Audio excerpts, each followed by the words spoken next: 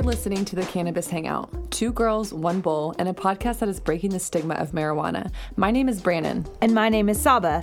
We will be connecting with a community of cannabis enthusiasts by educating people, Sharing stories from medical marijuana patients, and interviewing industry leaders while debunking cannabis myths. So we invite you to come roll with us while we break it all down.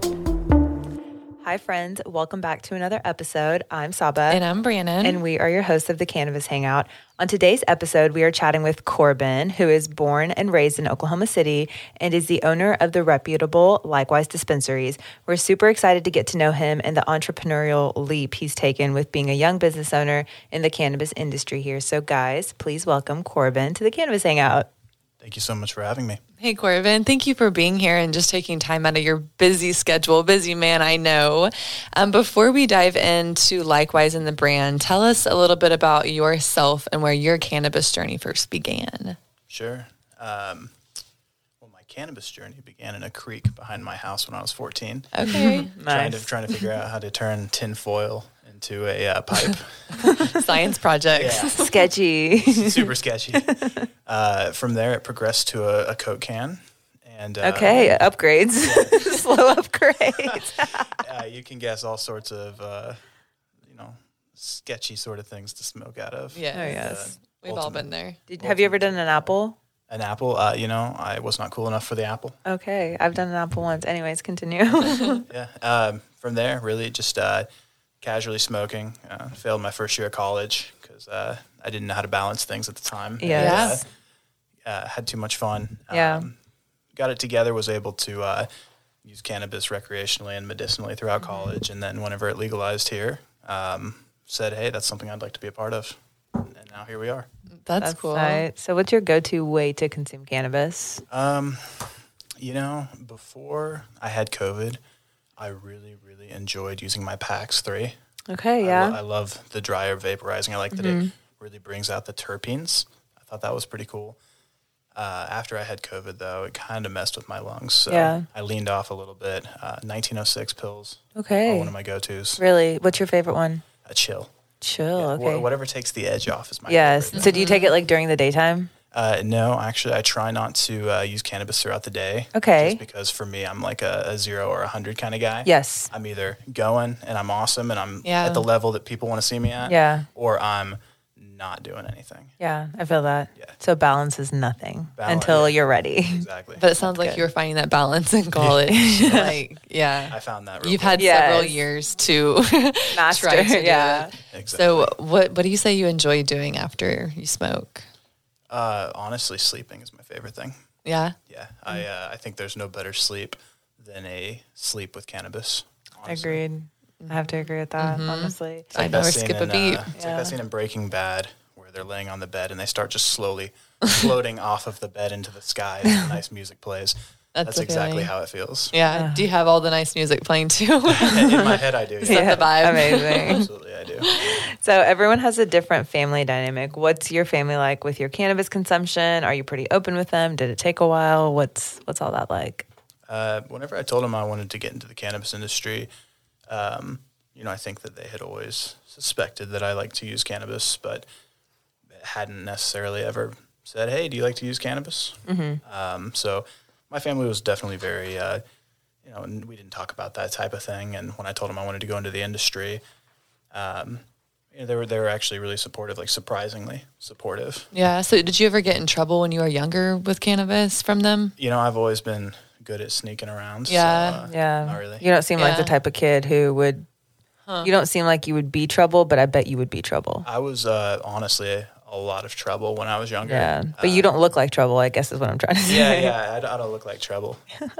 So did they know, like your freshman year of college, that you were trying to balance out those things, or was that just like you and your personal thing? No, I guess it was all just personal. Okay. Yeah. Okay. Kind of had to look myself in the mirror and say, do I want to finish this and try to have a promising career, or do I want to just enjoy myself all the time? And naturally, I said I want to enjoy myself all the time, but I didn't do that one. That's good because honestly, being in college, it's easy to fall into the traps of that. And then college is over and you're like, well, shit, I didn't really do anything.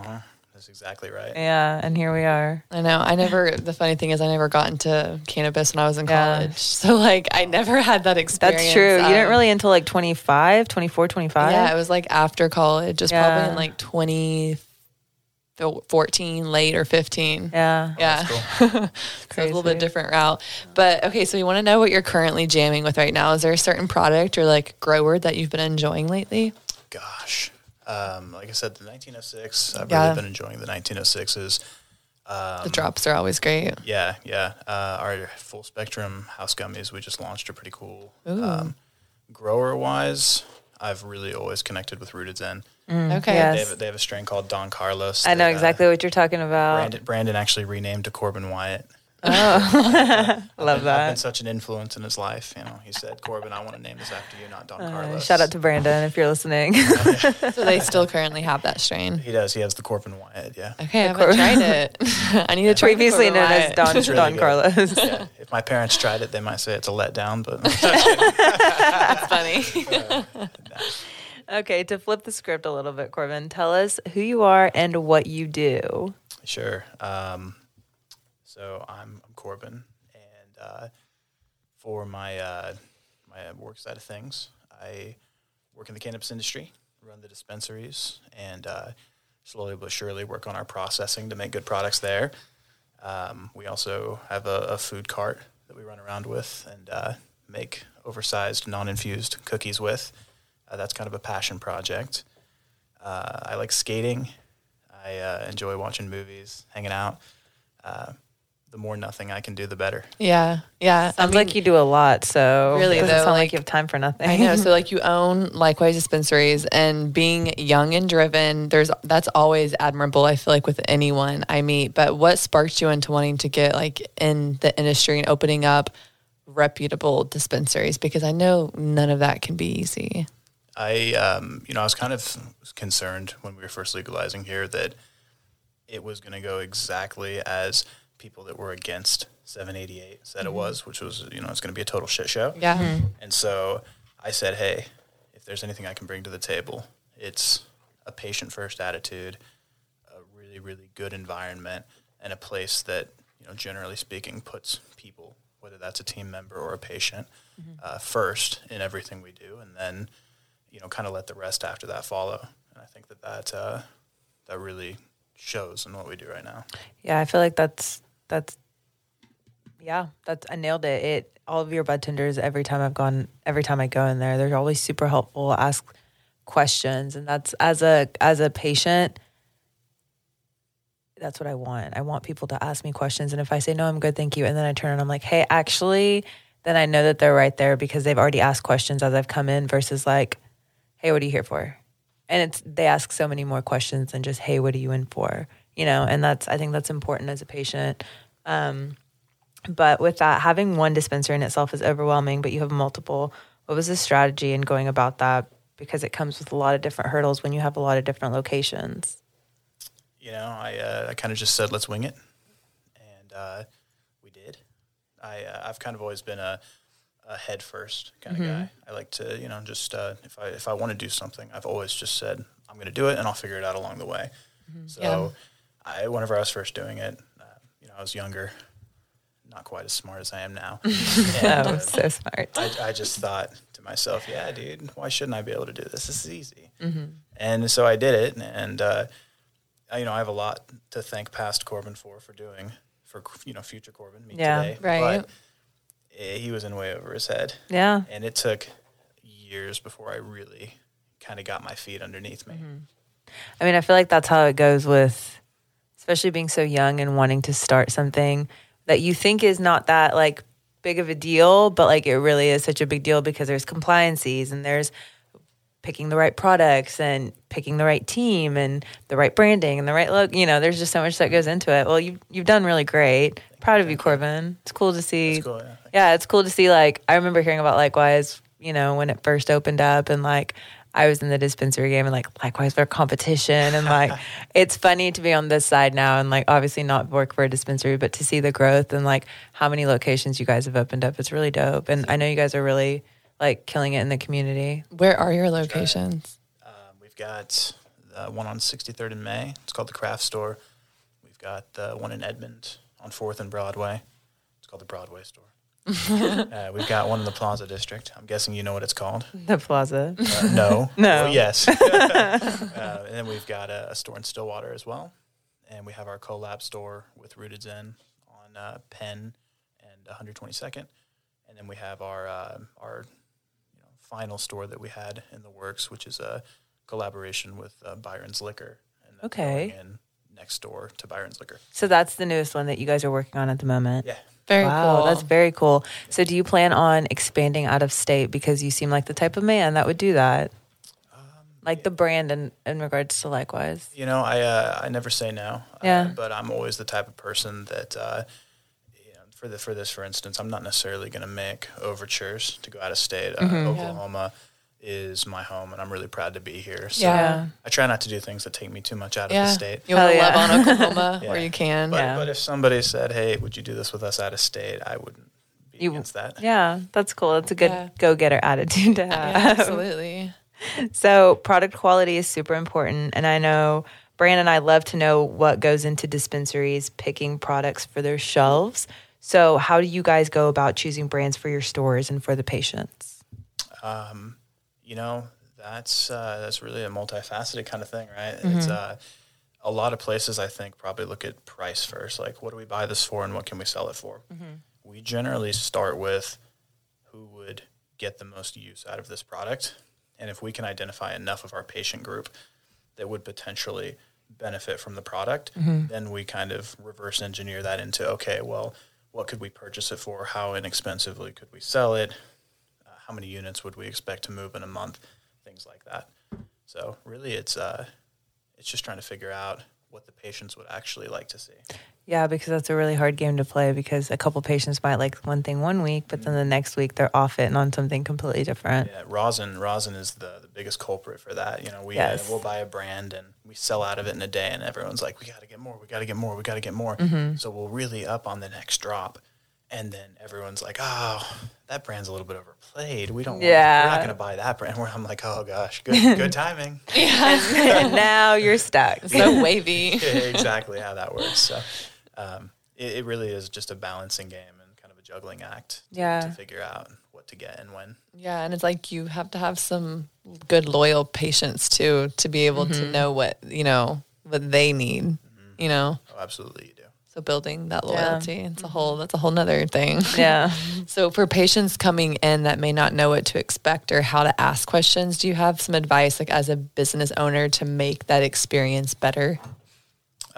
So like what would the patients be able to say to make their experience better? Or like how, like what questions to ask coming in that you're like, oh, I wish patients would ask this, that their experience would be this. Yeah, I feel like we've really kind of taken the other side of that at our stores, and we've got a list of questions our bud tenders know to ask new patients to get that information. But I think a lot of new patients, if they would just simply say, I'm new to this, can you help me find something for XYZ? Yeah. Like specifically, I have back pain or something. It would really help with the identification of, hey, this product is for you. Yeah. Because a lot of people come in and they're like, their first time, they're nervous, they're really closed off. Yeah. They don't want to talk about it. They're like, oh, I'm just browsing. Yeah. And you kind of got to work it out of them. Like, okay, well, are you here for anything in particular? And they're like, yeah, to mind my own business. And you're like, okay. You're like, well, okay. And really, I've had that happen to me so many times.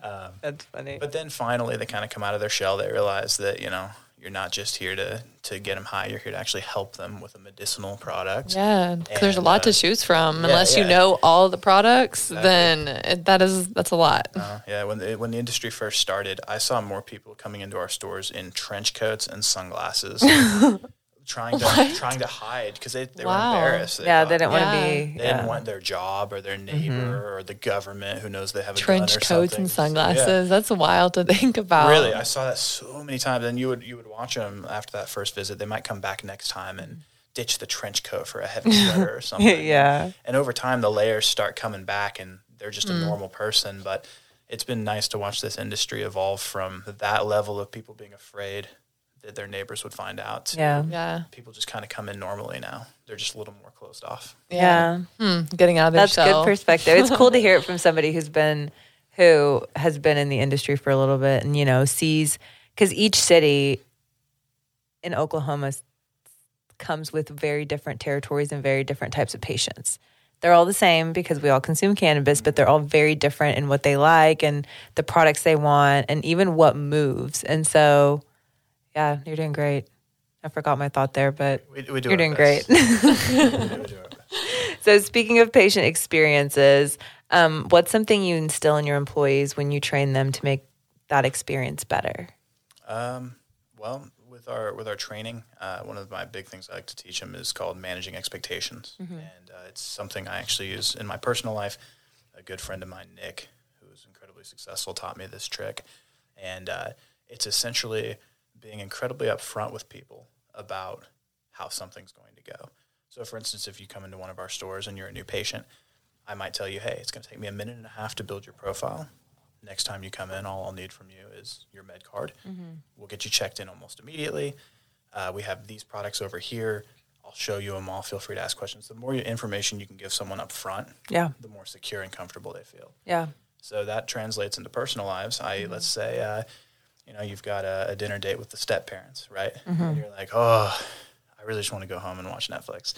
Well, instead of just getting there and then trying to find an excuse while you're there to leave, tell them in advance, hey, looking forward to dinner with you guys at 6. I'm going to have to bail by 7. I've been exhausted from work and I really need to go get some early rest. By the time 7 rolls around, they will be begging you to leave. Yeah. Like clockwork. That's good. That's really good advice. I mean, Yeah, it's kind of like just owning what, I don't know. Instead of making excuses after, and just setting that boundary beforehand. Correct. Yeah, that's important to do, I feel like. Because then there's no confusion. There's no confusion. Yeah. And if there's questions, it's probably not a lot. Yeah. So with your training employees, because, I remember not all dispensaries have SOPs. What did that process look like, especially from young Corbin, not maybe thinking about that? Or maybe you did think about that. I don't know. How has that evolved? Yeah, my early handbooks sucked. They were trash. Really, it's just experimentation and understanding that, in the school system, for instance, everyone's upset right now because we're finding out kids don't learn the same, right? Yeah. Well, it turns out adults don't learn the same either. Yes. So whenever you think to yourself, okay, I'm just going to put some stuff on paper and make a blanket statement, and they're going to do exactly what I tell them to do. That might seem reasonable to some people, like myself, but other people don't learn like that. Right. Yeah. So over time, the training's really progressed to how do we individually tailor training to each person? Do we need to have video? Do we need to have audio? Do we need to have stuff in writing? And now the answer is yes, we have all of it. Yeah. We do everything. And we also, I like to tell people when they first start, the time you take to train can be unlimited. If you need a month to train before you hit the floor, that's cool. I'll pay you for the whole time. This is me investing in your ability to do the best job you can possibly do. Which is cool because I feel like a lot of dispensaries you go into in Oklahoma, it's not that. They're just there to do the job and nobody's investing in them. So they're not growing further in this industry. If that's something that they wanted to do, they're just waiting for the next opportunity to latch onto. And I think it's really admirable that you invest in your people because that also gives you, they're more loyal to you is what I'm trying to say, and they're more likely to live out your vision that you have for this beautiful brand that you've created, which is awesome. Especially the managers. Yeah. I feel like a lot of people, they don't get that mentorship anymore. They don't get people teaching them things. And, even though I'm definitely on the younger end of the spectrum, I've had some really, really cool mentors throughout time, people much more successful and smart than I am. And, I took notes and I tried to retain as much as I could. And now with our managers, I try to take that same amount of time that my mentors took with me to teach them things that, even if they leave in 6 months for that next point in time in their career, I always hope they can look back and say, yeah, I always appreciated that Corbin took the time to actually help me as a person. Yeah. Like you really impacted them somehow. Yeah.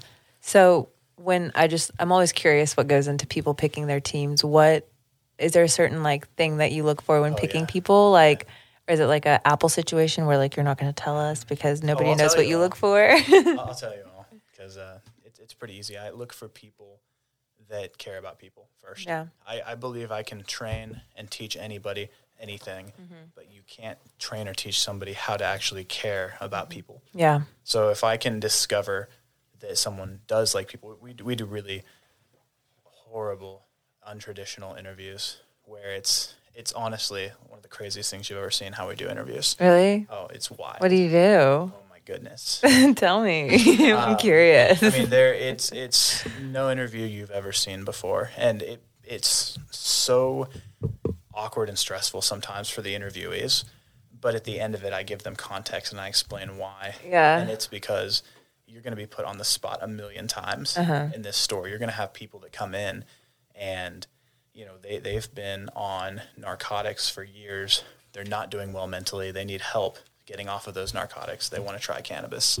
And you're going to have to be patient, calm, and understanding with them. So in the interview process, I mean, we'll do things like I have a list of words, and it starts off as real words, and then it's words that we've just made up. And I ask them, okay, you have 1 second, literally, or you fail this part of the interview. Tell me the first word you think of when I tell you this word. And so at first, you know, it's a word like door, and then they'll say knob, or it's a word like horse, and they'll say ride. And then it gets to be like gakla, and they're like, maclaw. And I'm like, nope, rhyming's not allowed. Rhyming's not allowed. And you start to see them kind of crumble. But the best part of it is seeing the resilience. One, they don't give up. And two, they don't lie about knowing the words. Yeah. I want to see them not feel like they have to make something up with me. I want them to be honest with me. Yeah. And then throughout the interview, I like to ask them, I'm like, cool, how, what's your stress level here? And it starts at like a 3, right? 'Cause when they first come in, I like to ask it, and they're like, oh, 3, I'm kind of nervous. And I'm like, cool, well, let's try to keep that below an 8. And they're like, what? And then by the time we get to like the word part of it, or the hypotheticals, like for instance, Alex has one that he likes to do where he likes to ask people if they would rather fight 1,000 duck-sized horses or one duck the size of a horse. And it's the questions like that kind of get people's heads spinning. Yeah. And, you know, for the people that are like, I don't really get the question, well, you're going to be asked tons of questions as a bud tender. Yeah. That are just going to throw you off. If you can't answer weird questions like that in an informal setting like an interview, it's going to be really hard. To do it with a patient. Floor. Yeah. Wow, that's so cool. It's always interesting to hear people's perspective, and that's probably the most out there one I've seen. But I will say that it reminds me very much so of something like a tech company would do. Very, it's very creative, very out of the box. And I have so much appreciation for that, because as an interviewee, it makes you, I mean, for me personally, I would want to work for that company more, because I'm like, what the fuck kind of interview process was that? And how do I get that times 2, And it just makes you wonder what the mind of the person who started the company and like the people that work there. Because in some shape or form, all the people that work there are creative, because you've asked them these questions, they've gone down the stress level, they've said weird shit too, and they've had to creatively come up with those answers on the fly. And so that's really cool. Yeah, I do another one too where I'm like, all right, so you have experience in customer service, yes? And like everyone's like, yeah, of course, I'm really great. I'm like, perfect. Let's go out on the floor and try it out. So wow. I have some characters I've been using since our first store in Edmond. Yeah. I've got gnarly skater dude. Gosh, Corbin. I've got old man Jenkins. And I'll just put him through this like horribly weird, like old man Jenkins, it takes him 30 seconds to walk to the counter. And then when he gets there, he's like, hello. And they're like, hello, welcome to Likewise Cannabis. And he's like, what? I need you to speak up. And then they get to the point where they're yelling, and then old man Jenkins is like, well, don't yell at me. But these are actually like people acting like this? This is real. Okay. Wow. I'm like, do I want to be a part of your interview process? I'm like, can we be actors? Yeah, it is a lot of fun. But the cool thing is, by the end of it, when you get a new job, you're like really nervous about going into. You don't know your coworkers and stuff. Right. Almost the entire interview process, they're actually bonding with the people in the store. Yeah. And you're all kind of having fun together. Yeah. And then at the end of it, when they get hired, if they do get hired, I take them out on the floor. I say, everybody, welcome to the new team member. Everyone claps. They're excited. Yeah, that's cool. It's like you just got invited into something. And so it takes Initiated in a different way. it takes away those layers of like, how long is it going to be before I get to see the real you? Yeah. I see the real them immediately, which is cool. And that's easier for them to come into work the second day and like, or the first day, really. And most people are really excited smash about it. The second day. Yeah. They're like, this is the first day. What happens next? Yeah. I like that though. That's Keeps them on their awesome. toes. Setting up a new company can be difficult and confusing, but establishing a strong foundation with appropriate and necessary documents can help protect you in the long run. Yes, and with being business owners ourselves, Sob, we understand what it's like pretty well, I think. With BIC Legal, they practice in areas like family law, estate planning, business litigation, and review and draft contracts for your company, while assisting in licensing applications and so much more. And with the Oklahoma cannabis industry thriving, the rules and regulations related to cannabis are quite strict. Jade Pepworth with BIC Legal, she really enjoys working with companies from the ground up. So if you're looking for good legal help in Oklahoma, she's your girl. Let's get back to today's episode. So I know you've said a lot of these things, but what is something that you feel like sets your dispensary apart from all the like 2000-ish around? Sure, I think it's like 2,500, but whatever. Yeah, 2000-ish. Counting, right? 500-ish. Yeah, honestly, it's there are so many good dispensaries out there. Like there really are. I think it's that we care about the little things and we put a lot of focus on the little stuff. I believe that if you can do the little things right, then you can do the big things right. Yeah. You know, if you can do the big things right, but you can't do the little things, that means you're inconsistent. Mm-hmm. You can't do things repeatedly because you can't manage the little stuff. So we really put a heavy focus on helping our bud tenders and our managers stay on track to do the little stuff. Really, honestly, the only things we do better than anyone else, in my opinion, is just investing in our people. Yeah. We're trying to normalize the 4-day work week. Almost every single team member in our company either has 3.5 days or 3 days off. Wow. So cool. Gets all the hours they need. We work around people's schedules for if my significant other's off on these days. Cool. In most companies, when someone needs a cover, no one's willing, right? Right. In our company, Everyone's willing. everyone is so willing. That's 'cause so everybody dope. has time. Everybody's connected to each other. People are getting rest, enjoying life. Yes, and I don't think people can do their best job if their personal life isn't put first. 100%. 100%. So we Yeah. always encourage people to, when you're off the clock, put your personal life first. Let me help you when you're on the clock. Get it set up so that when you're off of Yeah. it, you're not getting bothered here. And then when they are there, they're so much more energized and alive. Yeah. I have mad respect for that because Same. there's nothing like hitting the reset button and being refreshed no matter from what you do. But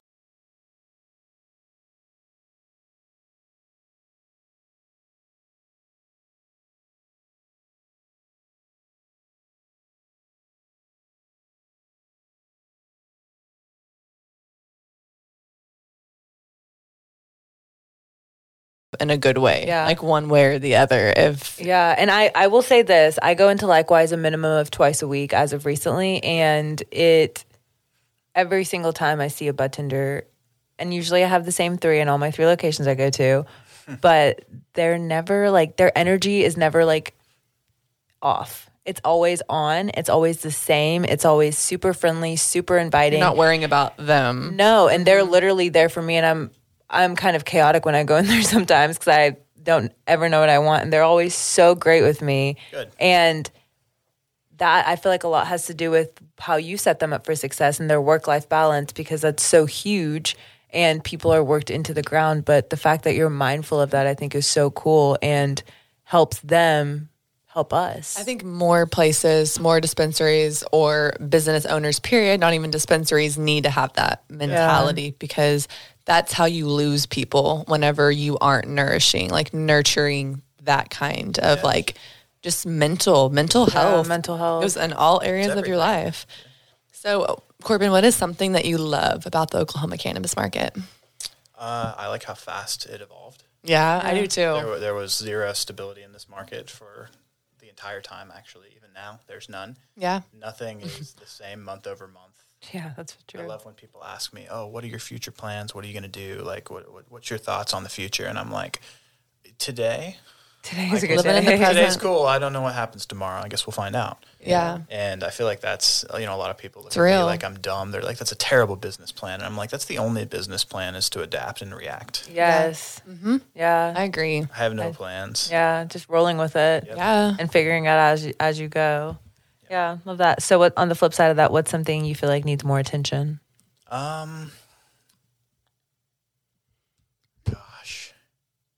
Nothing. It's perfect. I think the only thing that needs really attention, honestly, is just the problem that a lot of good growers and processors and dispensaries are facing, and that you want to be able to do things like rapidly increase wages for your team members. Yeah. You want everyone to hit a $20 an hour mark, right? You want everyone to be living a crazy good quality life. Yeah. But the only way to actually do that is to maintain certain revenue levels. And one of the biggest issues, I think, in the industry is that there are a lot of cheaper, shadier products out there that come in and, they're 60 for $5 or whatever. Yeah. And there are a lot of people that unknowingly think, oh, this is probably a really good product. Yeah. Well, it's not, but now you've got people that are just flocking to whatever is the absolute or cheapest instead of the best, which means you start to see better processors and better growers getting edged out of the market because they're spending more money to make their products better, cleaner, safer, healthier, but they can't afford to compete with the people that aren't. Yeah. And I kind of think that it's concerning over the next year or so to see how many good quality products actually stand when quality right now seems like it's going down from where it was last year. Yeah. I agree. That's well said, though. No, that was really well said. So what is the most challenging part about being a dispensary owner? I think for me personally, it's how many people don't like me. I've always been really well liked by people. Yeah. And so, I don't dislike anyone really. But Yeah. It's wild how many people are just, oh, you're Corbin from Likewise. You must be an asshole. And I'm like, well, I am, but I'm also pleasant to be around. Yeah. Yeah. There's just so much toxicity in the industry that doesn't need to exist. There's Yeah, so but they much- also don't really know you if they're going to come up with a quick opinion like that. Sure. But I think that needs to change. 'Cause Yeah. if this industry is about people and love and, green medicinal Yes. energy, Green medicinal energy. all of the hate and drama has to stop. The drama. Yeah. Not here for the You drama. can't just form opinions about people. Yeah. You ain't wrong. So we have to ask, what are your feelings about Metric here in Oklahoma? Do you love it? You hate it? You think it's beneficial? I actually love it. Okay. Tell us why. It made every team member in my store's lives 50% easier. Okay. Because now the product, instead of having to be manually entered into the system, automatically comes in, Which is nice. which is so cool. So That is nice for them. yeah, we've actually been able to make everyone's lives easier in the stores with Metric, and it is more work in some areas, mostly on my end because I'll shoulder the harder stuff. But overall, the impact it's had on the rest of the company has been fantastic. That's awesome. That's good to hear. Because That's I feel good. like normally people are like, metric, but it's good to hear someone be positive about it. Yes, because some structure is beneficial. Yeah. So So being a business owner can be overwhelming, I'm sure, and especially when you're wearing several hats like yourself, especially with the cookie business, because we haven't even gotten into that yet. How do you find balance with work-life pleasure, and what do you do to find that? I was really, really bad at that for a long time. I actually worked myself incredibly sick, almost to the point of thinking I will never be as good as I was. At one point in time, and it was at the end of 2020. I got COVID, and on top of that, I had worked nonstop for 2 years. Yeah. Never even considered another way of life. And when I got sick, it kind of made me realize this epiphany that I have now, which is how we do things. But that's create that work-life balance. It's good to work and work hard, but the people that grind and they're bragging about how they don't sleep at night and things like that, you are eventually going to damage yourself almost irreversibly I did. And you're not going to be able to come back from that if you don't let your body heal. So for me personally, it's been a lot of making sure that my team knows I'm always available, but giving them the resources to tackle their issues before they contact me. Yeah.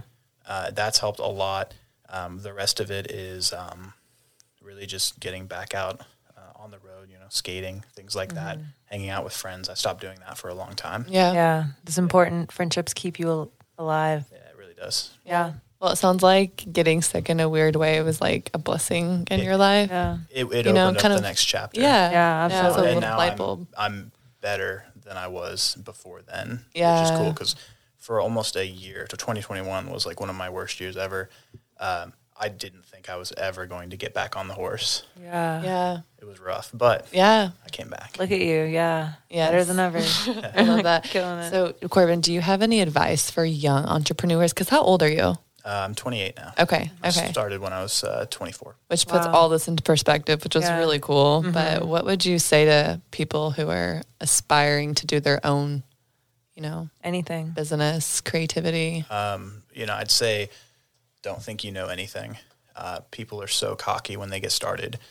They're like, oh yeah, I'm going to change the world with my app that tells me where I parked my car. Like, don't be cocky about it, but Yeah. don't, give up on yourself either. The odds of most people being millionaires and billionaires and stuff is pretty slim. Don't try to make money. Try to make a product. Try to build an environment. Young entrepreneurs are really interesting to me too, because like me, I used to have 600 dreams all going at the same time. One of the first things I ever did was build the shittiest apps in the entire world. I hope no one ever discovers anything I made. My family kept some of these things I made on their phones, and every time we have a family gathering, they all start playing these horrible games that I made. I need to tap into your No, family. they're horrible, and they make fun of me relentlessly, but I like it because it reminds me of how far I came, and it also reinforces this lesson that you don't have to do 600 projects at once. You don't have to be trying to build everything all at once. You can build one thing, and it can take 10 years to build. Yeah. It's a great it's- reminder. That's okay. Yeah, It's that is okay a to good go reminder. slow. Because I know when you start, you're like locked in on this one thing, but you have to grasp other things along the way. And then you're like, oh, well, this isn't really doing what I thought it was going to be doing. So let me vamp over to this and like put some love into this. But really, you're just taking away from what you originally Yes. started. And you can't stop a project until it gets to a point where the project is telling you that you don't need to be a part of it anymore. Yeah. My dispensaries, they need so little from me now that I'm mostly just handling all of the financial and regulatory stuff for the stores, and I'm able to focus on finishing that buyer in store, getting the cookie cart stuff done. Like, I actually have more time than I used to focus on creating things than maintaining them because So the cool. team's good. Yeah, that's That's awesome. great. And you've made them, created that platform for them to be that way. So this cookie truck, what inspired you to create a cookie truck? I wanted to do something unexpected. And Very unexpected. I like cookies. Everyone likes cookies. Yeah. It was just kind of almost a passion project. I love customer service and serving people and things. And this cart was it kind of just fell into my lap. And me, my fiance, Kristen, and my best friends, Landon and Savannah, we all just did it together. And it's been going pretty decent so far. So are you baking the cookies? Will you be baking the cookies? I wouldn't be allowed to touch the cookies You're the tester. in any sort of non-recreational way.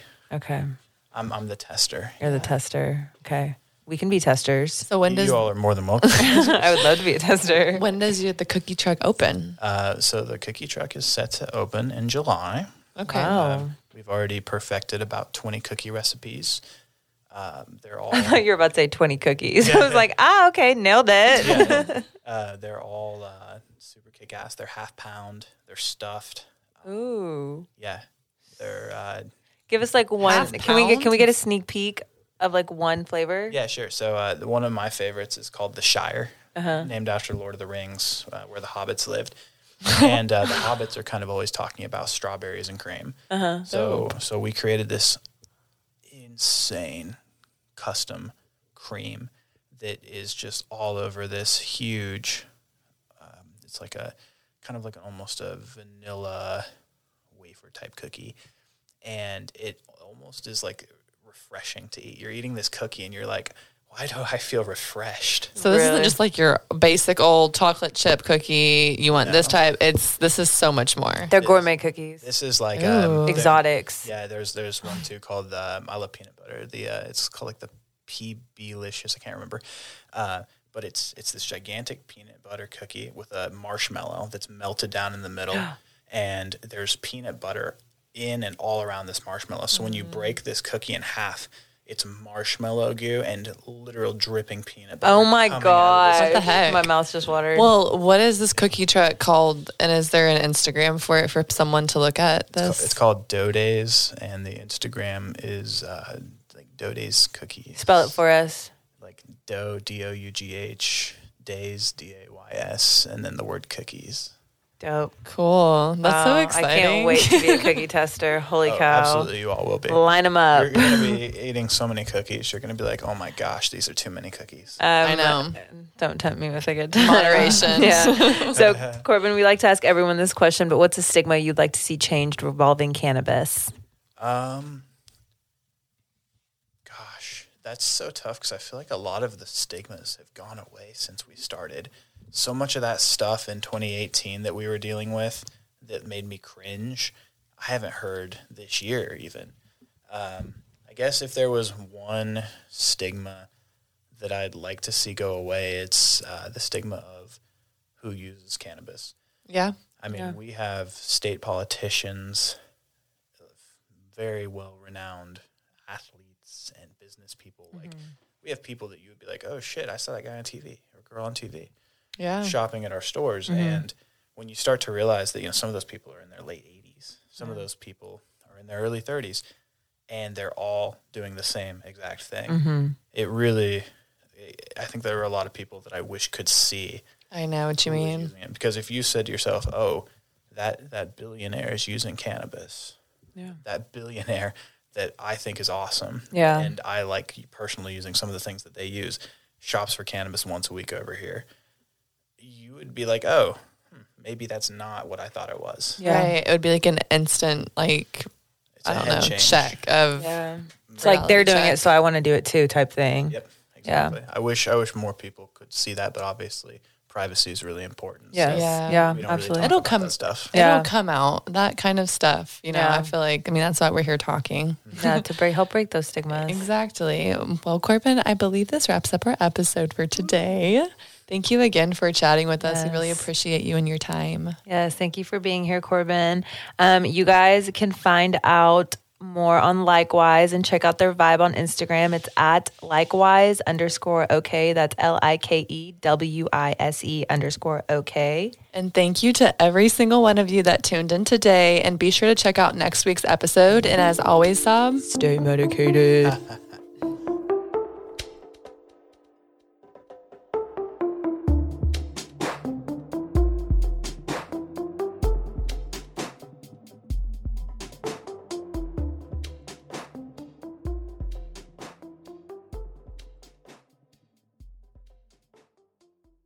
Thanks for listening to today's show. To check out more great cannabis podcasts, go to podconnects.com. Here's a preview of one of our other shows.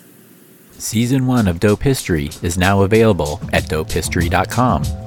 Dope History weaves you through the lives of those who have been touched by cannabis or have had an influence on the events that shaped our laws or relationships with this plant. You'll hear tales from Frenchie Cannoli, Keith Strop, Eddie Lepp, Tom Alexander, Ed Rosenthal, Wolf Seagal, Jorge Cervantes, and Tommy Chong. Available now at dopehistory.com.